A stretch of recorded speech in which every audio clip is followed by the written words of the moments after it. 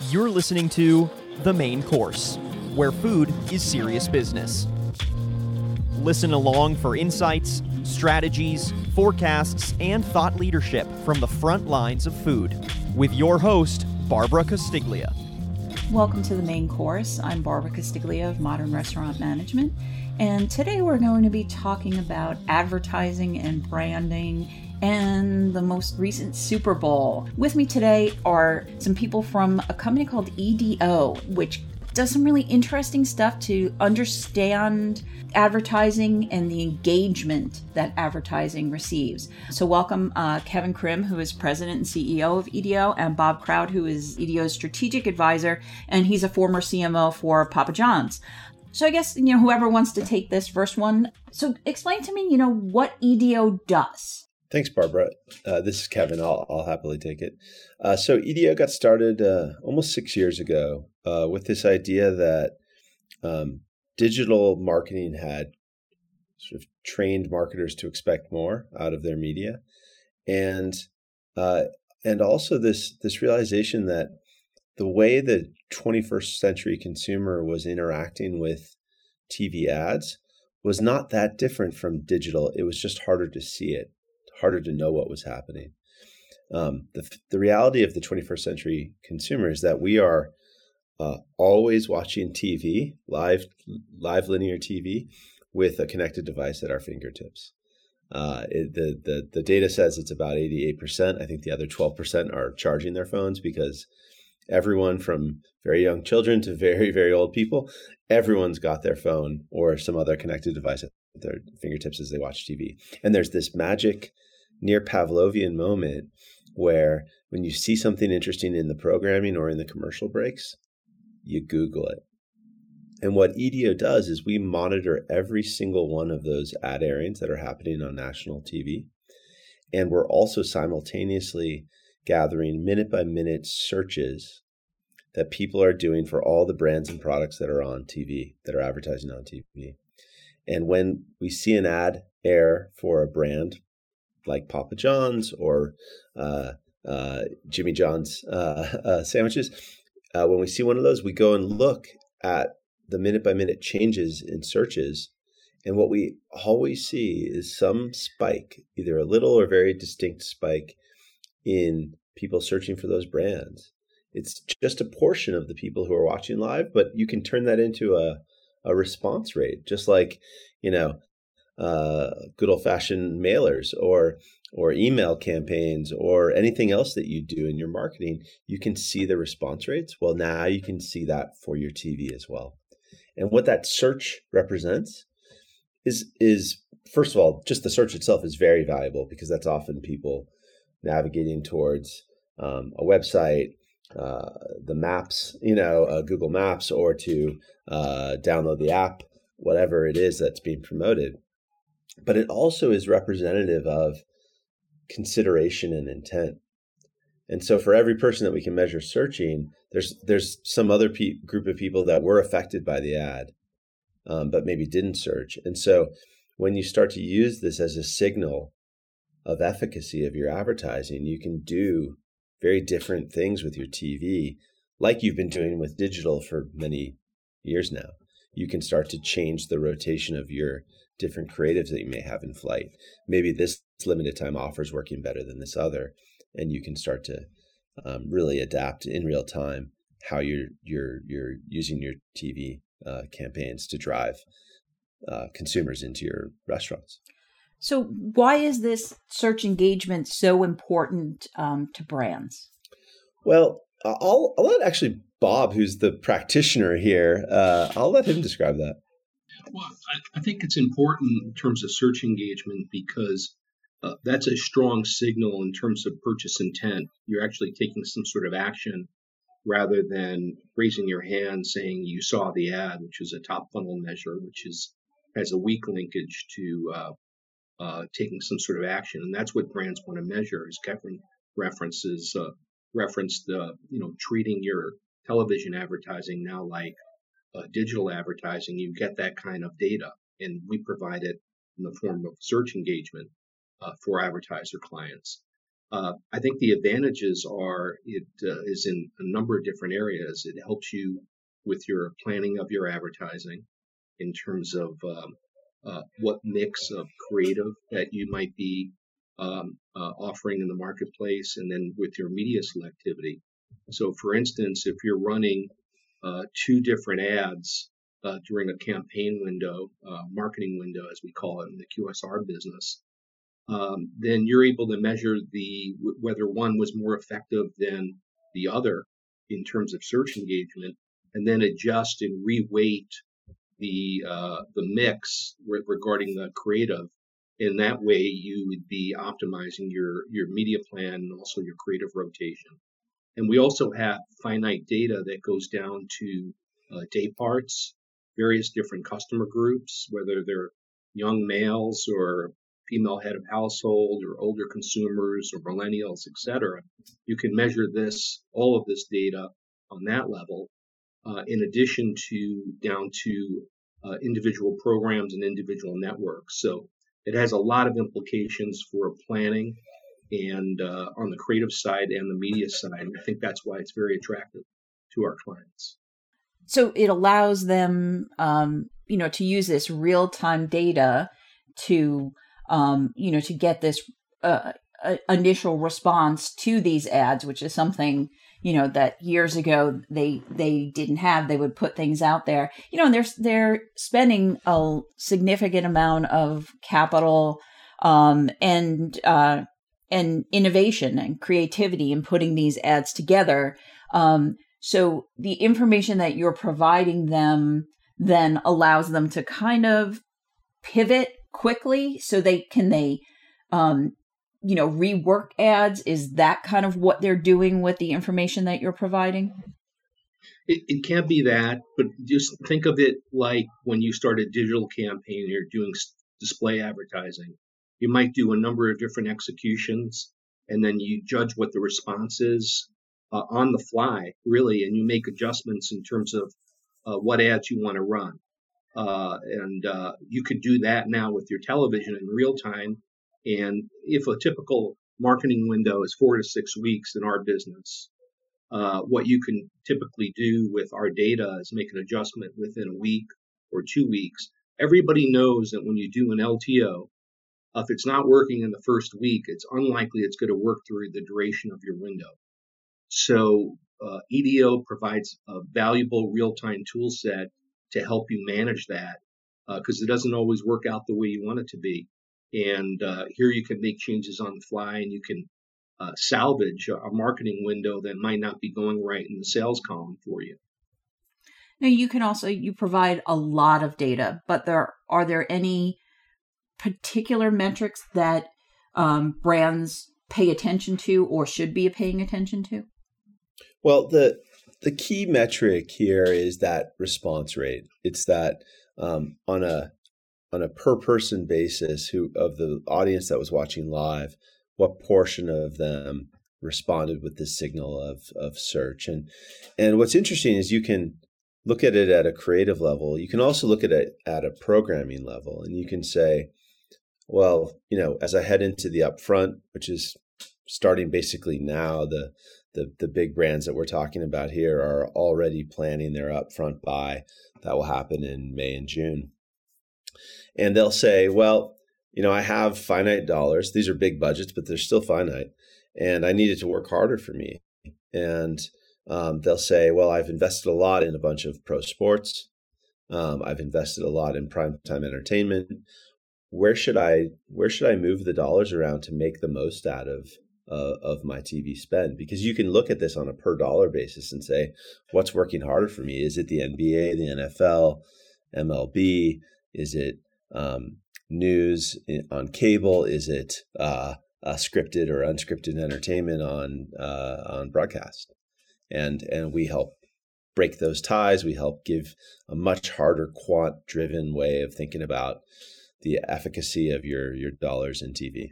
So we recently had the Super Bowl, which is the big time for ads. the ads have their own TV show. So yeah. it's, it's the big time. So, what were things that came out of the Super Bowl ads, when you put together all of your data, that kind of surprised you? Well, this year in particular, the ads were more exciting than the game. We'll blame yes. Tom Brady for that and the Tampa Bay Buccaneers. Hats off to them on their win, but it was not as competitive as many other Super Bowls. And we do see that have a pretty pronounced effect, by the way, Barbara. When games get uncompetitive, we see the engagement levels with the ads go down. And that's not always obvious to people. But what we're really reflecting here is that lean in engagement that people now have with TV. People used to think of TV as a lean back thing, but because of the ubiquity of connected devices in people's hands, it's always lean in. And so whether you're paying attention or distracted, that shows up in our data very, very clearly. So it may be counterintuitive, but a competitive game or just a compelling entertainment program gets better results in our data for the ads in those programs than the inverse. So, good programming drives good results for ads. That's sort of a big takeaway from EDO's 6 years of experience. So the Super Bowl is the best single event on television for driving engagement with ads. We've seen this for 6 Super Bowls now that EDO has measured. The average of all advertising across all categories, someone exposed to one of these ads in the Super Bowl is 4 to 5 times more likely to search for the brands being advertised in the minutes following these ads than for the average ad in primetime broadcast. 4 to 5 times. So when you think that's on a per person basis. So when you think about the reach of the Super Bowl, which reaches about 100 million households, 100 million, folks are sitting in front of their TVs watching the Super Bowl, and they're paying attention to these ads in great numbers. It is a hugely valuable place to be as a brand. When we look at the total impact, when you combine that huge reach with the per person likelihood that they're going to engage with these ads, you'd have to buy 140 primetime broadcast ads to get the same impact as a single Super Bowl spot. When you think about a number like that, you realize that paying $5.5 million for a 30-second ad in the Super Bowl is a good buy. It's a smart economic decision. But what it also says, because I'm talking in averages here, it says that the pressure is on the creative.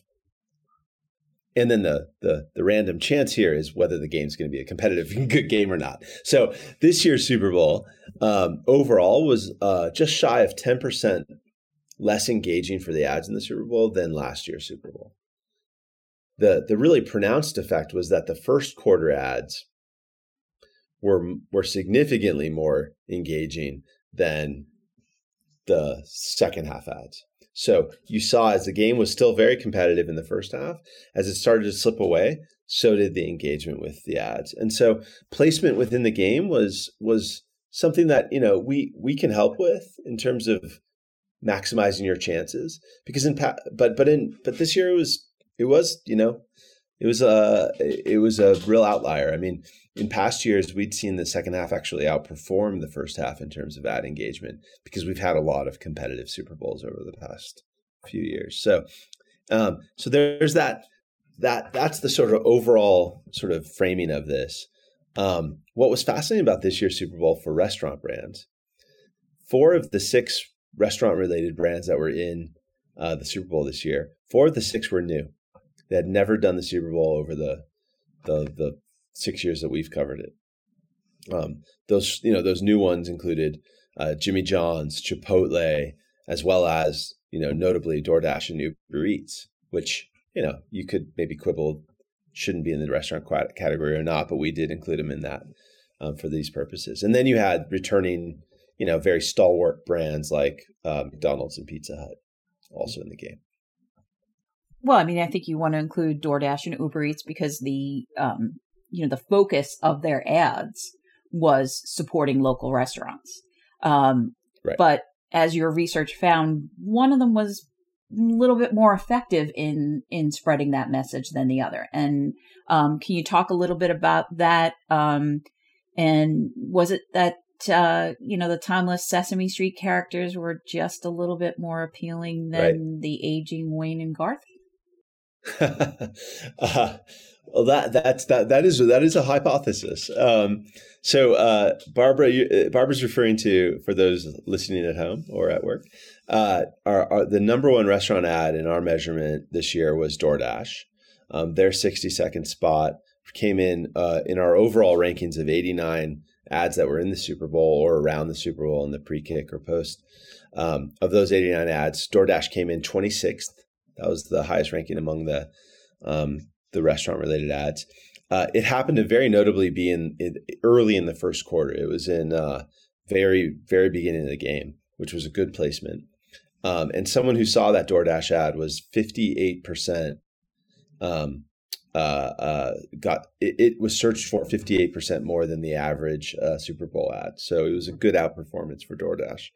It did, as you noted, it featured the beloved Sesame Street cast, and it also featured the very popular hot star, one of the co-stars of Hamilton, Daveed Diggs, who has gotten a lot of attention over the past couple of years because of Hamilton and the stuff he's done in the follow-up. So that was a winning combination. And, in my experience over all these Super Bowls we've measured, a couple things matter. First, you need to be introducing something that is relevant to the consumer. And you need to be combining that with a good, exciting, creative idea. It also, very, very importantly, has to be authentic. And I think this is where the real separation between DoorDash and Uber Eats came in. Authenticity does matter. And Uber Eats came in last in our restaurant rankings. It was the 59th most effective ad in the game. So not terrible in terms of its performance, but it was below the average pretty significantly. And I think the difference there was it didn't feel authentic for Wayne and Garth, who, yes, do look a little older than they did back when they first debuted. It didn't feel relevant for them to be talking about ordering from their local restaurants. And while I found Cardi B, her presence in the ad to really freshen it up and make it more relevant to the audience, it still didn't resonate with what Uber Eats is selling at the end of the day. Whereas the DoorDash creative very effectively did that. So both of these ads have received some backlash because they are, third-party delivery apps that are taking money from local restaurants. But in here, the message is, go and support your local restaurants. Is that backlash something that you can notice in any of your results? I would say we don't see that sort of thing in our data. Importantly, we don't measure sentiment. And we do that for a reason. We feel that sentiment is good to know. As a marketer, you want to understand what the feelings are, the emotions are around what you're doing. But EDO has always set out to be predictive of sales. We want our metrics to give you a leading indicator on what's going to happen, whether you're selling pizzas or cars or new movies. And we find that sentiment is largely uncorrelated with actual economic results, whereas what people do in terms of searching with their fingertips and other behavioral signals like going to visit a website, downloading an app, all of those are predictive of the kind of things that restaurant owners and restaurant franchises want to drive, which is sales at the end of the day.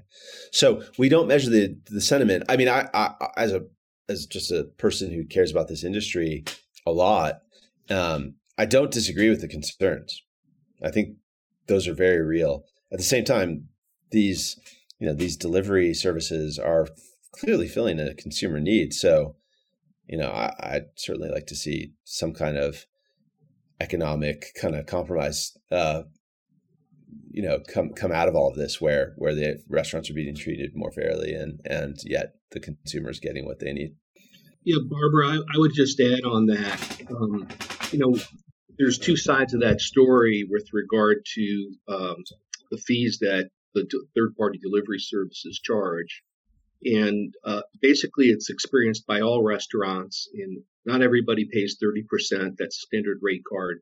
But many restaurants have adapted to that. And what has been typical in the industry, since basically you want to satisfy the customer. If they kind of want it at home, you've got to be there, and you have a choice of not being there, not selling, or being there, providing it yourself and incurring that expense yourself, or using a third-party delivery app. What a lot of restaurants have done is they have two menus. They have a dine-in or carry-out menu, or a dine-in menu, which has the full menu, and then there's a delivery carry-out menu, which has fewer items on it, and it has increased prices on it to cover that. So no matter how it goes, I mean, if they're providing a service, someone's going to pay for that. And the consumer has been telling us that they're willing to pay for higher prices to get delivery. And what a lot of restaurants do, and this is firsthand experience with myself, I removed all the LTOs, which were, 32 to 35% food costs.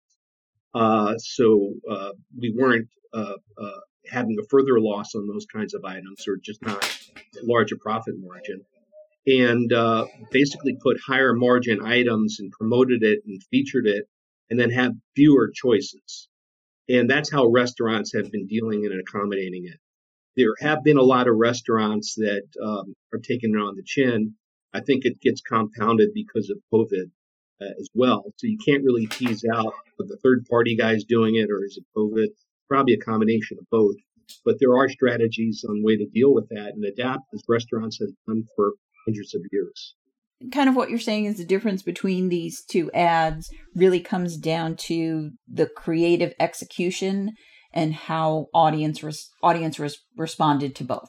Yeah, that's right, Barbara. So let's talk about the other restaurant ads that were part of the program and how you felt they performed. The one that came in second after DoorDash was Jimmy John's, which, as you have pointed out, was a newcomer. So how did they perform? What was good about this ad? And what does the brand take away from this experience? Well, I really will say, I thought it was a very good execution from Jimmy John's of a fresh new idea that was fun. It had in it Brad Garrett, who did a really nice job of playing the bologna mobster, the king of bologna in that spot, the nemesis of Jimmy John's, and I thought it was introducing basically a core brand concept for Jimmy John's, a core brand proposition in a really direct and yet fun way that felt like it could really break through, and people responded with search. They had good placement. They were in the first half of the game. That helps too. So that was just a very nice overall combination of the right things to do if you're in the Super Bowl. I think the Inspire Brands team behind that Jimmy John's spot, for them, I think it probably is it probably reinforces to them the value of national TV advertising, of reaching a lot of people and telling the story you want them to know about what you offer. I would also add in there that what Jimmy John's did was strategically smart about having the lead protagonist as Tony Polonovich, because the majority of the competition for Jimmy John's is mom and pop sandwich shops. And he kind of represents that. And I think they're drawing a contrast that they're higher quality. They are your neighbor's sandwich shop, but they're higher quality in many different ways that are cost of entry attributes that are important to people. And it also provided Jimmy John's a way to expand beyond their fast delivery, which they've been advertising for years, Freaky Fast. And talk about some of the more important category cost of entry attributes having to do with quality and ingredients and the provenance of those ingredients. So then in third place is another newcomer, Chipotle. So, it's kind of surprising that they're a newcomer, to this list, but, what was it about their ads that made it effective and, and resonated with the viewers? What I really liked about the creative execution for Chipotle is they decided to tackle a current issue, the environment, with a combination of sort of authenticity and fact with some humor. You had this boy and his sister sort of interacting in a humorous way, and it really got a message across that they wanted to send. I would say on the flip side, it was a fairly subtle execution, and in a game that rewards usually bigger, flashier ideas to grab people. So, that was a risk they took. It didn't backfire at all, but it certainly, it landed them sort of in the middle of that list, not at the top. I think that ad could have kind of fallen into kind of a preachy territory.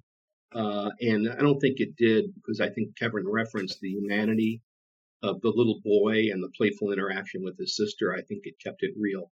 But to reinforce what Kevin's saying, people watch the Super Bowl because the brain wants to have fun.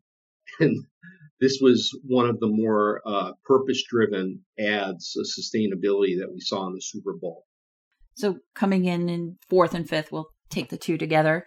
Brands that everybody knows and fun brands that definitely fit in with the Super Bowl, Pizza Hut and McDonald's.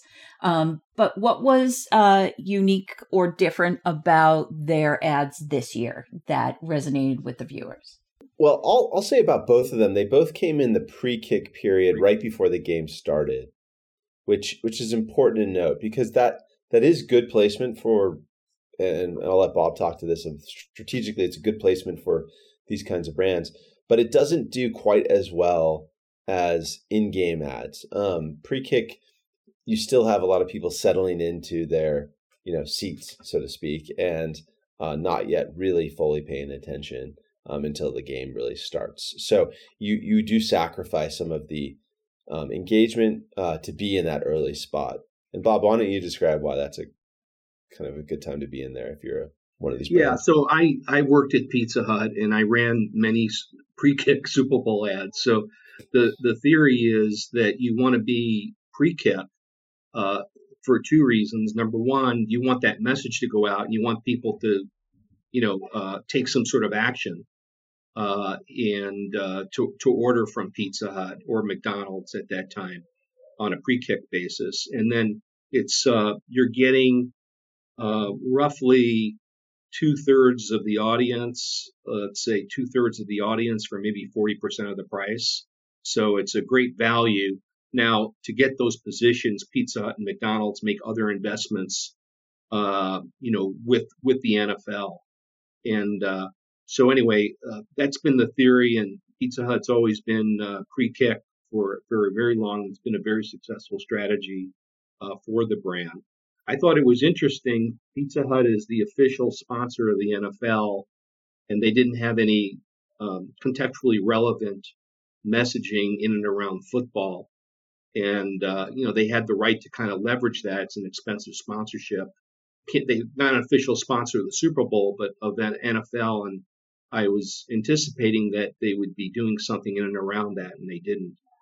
But it was a neat spot. I think Craig Robertson has some appeal, and it was certainly on brand because he got into a little bit of an argument about who out-pizzas the Hut when he was playing his Pac-Man game. And it was it wasn't the strongest ad in the Super Bowl, but or the Super Bowl happenings. It ranked 49th. But it was a nice execution. I think with McDonald's, and they ranked 55th, and they were also pre-kick. I think it was a very nice execution, people singing in the cars, but you kind of can expect McDonald's to do that outside of the game. That just seems like it's typical McDonald's advertising that's fun and human centered. And there wasn't anything of distinction. And I think in some instances, in terms of the singing, some of it kind of folded in on top of each other. So maybe it was a little bit hard to understand at times. Yeah, I thought it was also interesting. That was one of the only ads that I can remember of all 89 that had someone in a mask. The young woman who was at the window handing over the bag of McDonald's to the fellow in the car. She was wearing a mask, and the takeaway was "Thank you for driving through." Right, that was the sort of tagline at the end. I think they got their message across effectively, but as Bob said, it's not a potentially a big enough idea for the Super Bowl. Do you think that with brands at Pizza Hut and McDonald's that are legacy for the Super Bowl, that viewers don't pay as much attention to them because they're so omnipresent already? There is some of that. I would agree. Novelty matters. Launching new products matters. The number one most effective ad in the whole game, as measured by EDO, was that ad by Dexcom, which is the continuous glucose monitoring app that is really kind of a breakthrough for diabetics. And it was promoted by Nick Jonas, who has type 1 diabetes. That was a very effective combination. A new product that is relevant to a surprisingly large number of people in America, right? 13%, according to the CDC, have diabetes. So that means a lot of us know someone, care about someone, or multiple people who have diabetes, even if it doesn't affect us, right? So it's a big idea for a big audience, and it was new for most people, and it was promoted by an authentically very compelling celebrity that has a big fan base. So that's a big combination. And it's not the one that wins the opinion awards from Madison Avenue reviewers, right? But it was super effective. Were there any ads that flopped? Well, that's all relative is the way that EDO would describe it, right? You really have to kind of take it in context, and we've got historical context, we've got competitive context. So, it is a very specific ad to a specific set of people. But, I would say as a category, like the lowest performing ad of the whole game that we measured was from Dawn and Swiffer. And it was the one that said, "Come clean to close the chore gap." It's a good idea, a good message, but it was in pre-kick. It just doesn't seem to really the execution didn't break through in grabbing people's attention in that sort of distracted pre-kick time period. And so, from my perspective, if you're going to do that, you have to have a little bit more wow in it, celebrity or excitement, and you probably want to choose a different time, probably more in game, and create more of that engagement. And that's a tough category, I will say, too, just generally in the game. Sure. Yeah. I mean, who wants to talk about cleaning and all that when you're talking about the game? You have to do that after, Right. There, this year there were some favorites that, didn't participate, Budweiser, and that they made these choices. How did those, not being a participant, how does that kind of affect the brand? Well, I find it particularly clever of Anheuser-Busch to have made that announcement that Budweiser wasn't going to be in the game, because it was true. It's a true statement, and they are a classic participant in the game. But Anheuser-Busch had 5 very notable ads in the game between Bud Light, Michelob Ultra Organic Seltzer, and the Bud Light Seltzer Lemonade. And then Anheuser-Busch had a first of its kind from them, family of brands spot that was also really good. It did well. It was well reviewed creatively. And So it was a little bit of a cute move, I think. And I respect it, by them to say, oh yeah, we're not going to be in the game, and we're going to promote vaccine awareness and participation instead of using that money for the game. But then they did spend a lot of money in the game anyway. So they got it both ways, I'd say. So what do you think is the long-lasting appeal of the Super Bowl ads? As I mentioned before, there were TV shows that are bringing in classic ads that we all remember. So how important is that to make something that's creative and memorable? And what does it offer to brands, in a long play? Well, I think the Super Bowl is a cultural moment, and in this super fragmented media landscape that we have, where, more and more people are watching TV on demand on many different types of screens, it's harder and harder to reach everyone all at once. And the Super Bowl is really the last way you can reach most of the country all at once and create a cultural moment, right? So that's why the Super Bowl is so valuable to so many different types of brands. But it really is important to parse what the efficacy really means. Those long-lasting ads can be very different, but they need to be long-lasting for the right reasons for the brand. Just because we all can remember the "What's Up" ad, from 2 decades ago or more in the Super Bowl, that iconic, fun, buzzwordy type thing, that can or can't work for the brand. It really depends on what the brand's goals are. And there are plenty of memorable ads that didn't do any work for the brand. And what we think are more important are those sort of high impact, very engaging ads that do a lot of hard work for the brand. Memorable is probably not the right metric, really. Because memorable can be for a lot of reasons, and some of them are not good. And, so we really do recommend to all of our clients and anyone else who will ask, to focus on that combination of what is your goal, what is the things that you need to get through to people, and what are you going to get out of it as a brand that at the end of the day has to sell stuff, and then make sure you're doing it in an authentic, compelling, creative way with good people involved, and often that means celebrities.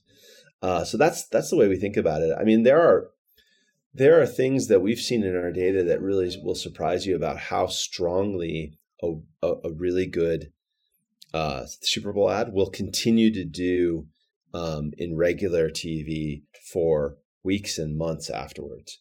I find it fascinating that when you take one of these 60 or 30-second Super Bowl spots and you cut them down to a 15-second spot, you see that they will continue to have the same level of outperformance that they had in their longer versions in these shorter versions.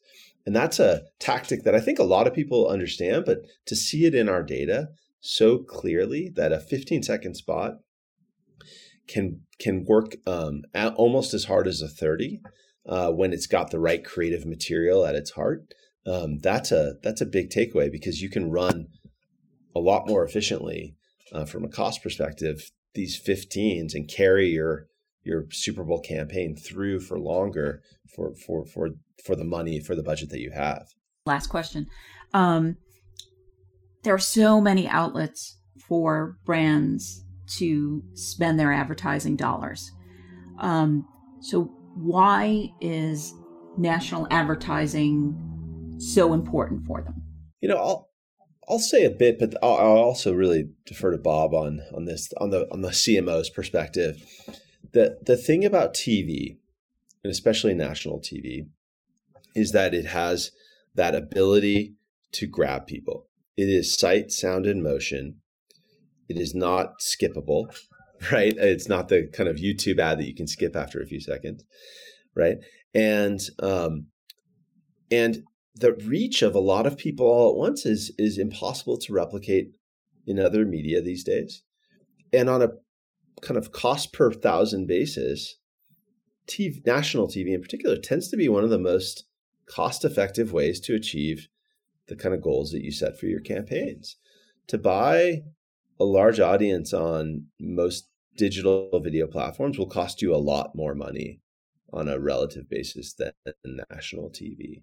So those are all the sort of, the measurement professionals' ways of thinking about why national TV. Bob, what do you think?